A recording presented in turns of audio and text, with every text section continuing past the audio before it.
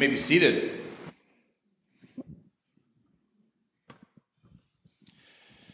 So we've been talking in this season of Advent about how this is a time of watching and waiting, a time of preparing to celebrate the birth of Jesus, and living in preparation of Christ's promised return, and that our lives are lived in this in-between time. That we are to live with the end in mind, meaning that we are to be honest about the world as it is, and holding on to the hope that we have in Jesus that it will not always be this way. That there will come a day when Jesus will return, when God will restore creation to rescue humanity, to bring everything under the reign of Jesus as it was always intended to be. And that as we live in this in-between time, we're not traveling down some road trying to get to God, but that God has prepared a way.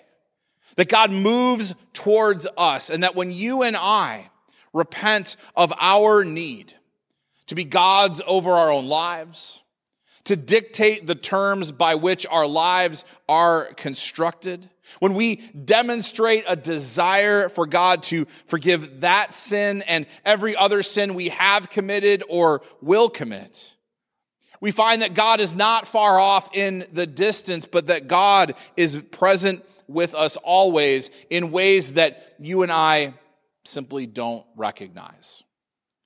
And why don't we recognize it? I mean, throughout Scripture, God is described as being clothed in glory and in splendor. So holy was God's appearance that God prevented humans from being able to see that full glory and splendor because it was so holy that we would die if we saw the fullness of God. If God's presence is so powerful, why is it so easy to miss? When struggles and hardships come, why is God's presence not more readily apparent? Why is it that one of the natural first questions in times of trial is, God, where are you? We struggle to experience the presence of God when our faith is based more on religion than it is on relationship. One of the realities of the first century was that this question of where is God was likely in the backs of the minds of most faithful Jewish people. Throughout the Old Testament, there was this pattern where God would make a covenant with the people, where God would promise to provide for and protect and to be amongst them. God's presence would be felt by them. But God that would also make them accountable and responsible for following God's ways, for giving God glory, for honoring this relationship that God had with humanity. And this would go on for a while and things would be fine, and then eventually the people would get a little antsy. They would look at the other people around them and they would see the lives they were living and they would see what their gods were promising them, and they would kind of want that, for themselves. They would want their lives to work out differently than the way that God had laid it out. Those who were in power over them would long for more influence and more land and more wealth. And so they would forsake God's commands as leaders, and the people would go along with it. And then, like any loving parent, God would hold them accountable.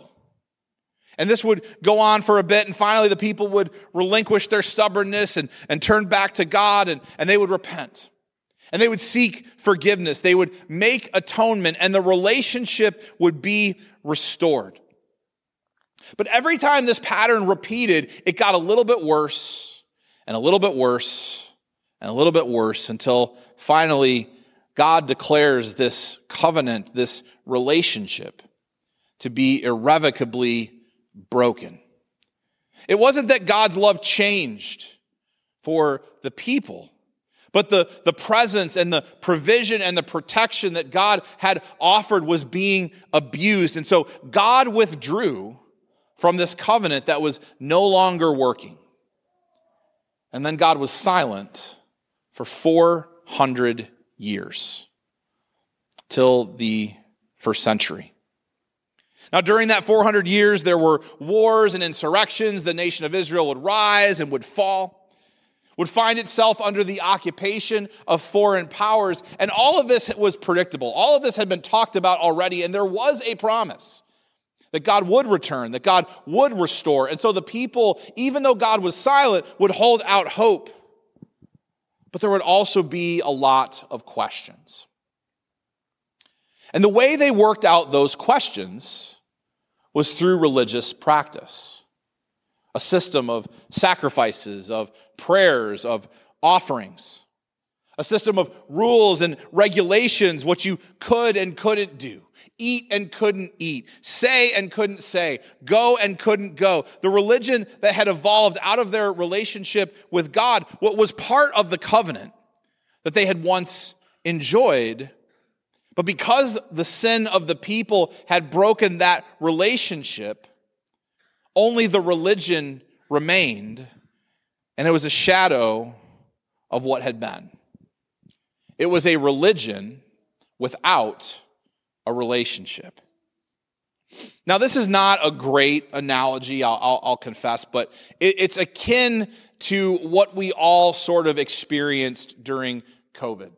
Where everything shifted online and work and school and contact and with family and even church was now mediated by technology. And we were all sort of disconnected from one another. And while it provided some version of what we had had before COVID, we all knew it wasn't really the same. And people fell into two different camps. That there would be those who forged ahead with what they could do, trying to make the best of it. And there were also those for whom living in the new normal of in-person disconnection was a burden that was just too much to bear. And they really, really struggled with it. Now, like I said, this is not a perfect analogy, but it is sort of like what had evolved in the first century. There were religious leaders who were trying to make the best of a bad situation. You know, the Pharisees and the religious leaders in the Bible, they get a bad rap in the Gospels, but all of that emerged out of their desire to remain faithful to a God that they were not hearing from. And so they longed for and to some degree believed that God would eventually act and would restore that relationship. But in their embracing of the new normal, they had grown comfortable in and even defensive of that embrace, even arguing that the more they stuck to this religious adherence, the sooner God would return, the sooner God would act. But there were also others who knew something wasn't right. Knew deep down that the way things were not the way things that were supposed to be. And they just couldn't bring themselves to fall into line with the present reality. They struggled under the weight of religion. And they longed for the freedom of relationship. These two groups of people came out to the desert for very different reasons to hear from John. Some went out to hear him testify about the light of God who was coming into the world to restore this relationship that humanity had broken. They were desperate for good news. They were desperate in the hope that perhaps the time of God's silence was over. Perhaps what God had promised was coming to pass, the restoration of this relationship that humanity was created for. But there were others who went out because this message did not meet their expectations that came from their religious devotion. They were looking for the Christ, for Elijah, for a prophet, and it did not compute for them that John was none of these and yet still could command a crowd, still baptize with authority, still testify that the light was coming into the world and that light would come in a way that defied their religious expectations. This is the problem with religion without relationship. Because relationships are organic. They ebb and they flow. They deepen and they mature. Laura and I have been married for 13 and a half years. We've been together for 15 and a half. And my relationship with her is not the same as it was when we first met or when we first were married. But let's just imagine for a second that I took a snapshot of what our relationship was like in that first year of marriage, before kids and before seminary and before ministry and before moving 5 times in 6 years and then before coming up here to Lake Orion. Imagine I took a snapshot of what that relationship was like in the first year and then I imposed it on the next 12. That probably wouldn't go very well for me, would it? Rigidly adhering to the norms that existed in that first year, having blinders on to anything that might be outside of those norms. Wouldn't work. And that's what religion without relationship does. And that's why the religious leaders of Jesus' day did not recognize the very presence of the one their relationship was built on, or their religion was built on, standing in their midst. John said, I baptize with water. Someone greater stands among you whom you don't recognize. The Pharisees and religious leaders, they had religion mastered. They knew the history of their people. They knew the scriptures. They lived pure and devoted lives. But in the critical moment where God in the flesh shows up, their religion was not enough to give them eyes to see that the one who had come to restore the relationship was standing shoulder to shoulder with them. Watching and waiting, living with the end in mind, experiencing the presence of God coming to you on the path made straight. Religion alone is not enough. God intends for you and I to be in relationship with Jesus and with one another.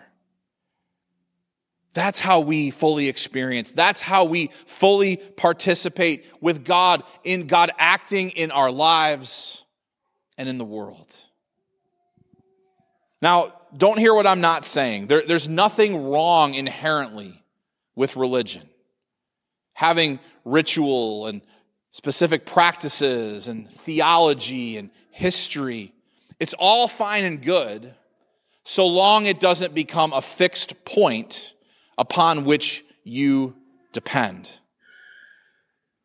Because that places a burden on you and on others that confines the organic growth, that stifles the maturation and the deepening of the relationship with the one that you have, that the religion is about in the first place. Religion alone is not enough to navigate the storms of life. It forces us to look backward instead of allowing us to move forward. So what does a relationship with God look like? Well, I think it looks like a lot of other relationships. There's joyful exchange in any relationship. There's communication and reciprocity. There's a desire to benefit from and be a benefit to and to do right by the other party in the relationship. And that is what a relationship with God looks like as well. Paul writes in 1 Thessalonians 5, he says, rejoice always, pray continually, give thanks in every situation because this is God's will for you in Christ Jesus. Don't suppress the Spirit. Don't brush off Spirit-inspired messages like sermons, for example. But examine everything carefully and hang on to what is good. Avoid every kind of evil. Being on the receiving end of God's blessing and rejoicing in those. Having access to God in prayer. Discovering that there can be good in any situation if you look close enough. Being empowered by the Spirit that's living inside of you. Learning to hear from God for yourself. Having the strength to resist evil. Those are not the elements of mere religious practice, but the unforced rhythms of a life lived in relationship with God in Christ. They're what the people were longing for over the 400 years of God's silence. They're what are available to us now in Jesus, who came not to renew a religion, but to restore a relationship. And as we come to a close in this Advent season next Sunday, perhaps there can still yet be time to reflect on who God is to you. Is God a God of ritual, of rules, of practices, of theology, of tradition? Or are those secondary? And do they flow out of a vibrant and loving relationship with God in Christ? Is your faith more about religion or relationship?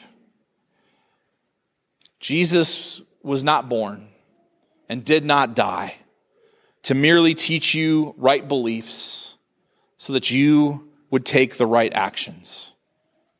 Jesus came to restore the relationship you have with the God who created you and who is present with you always. Would you rise and pray with me?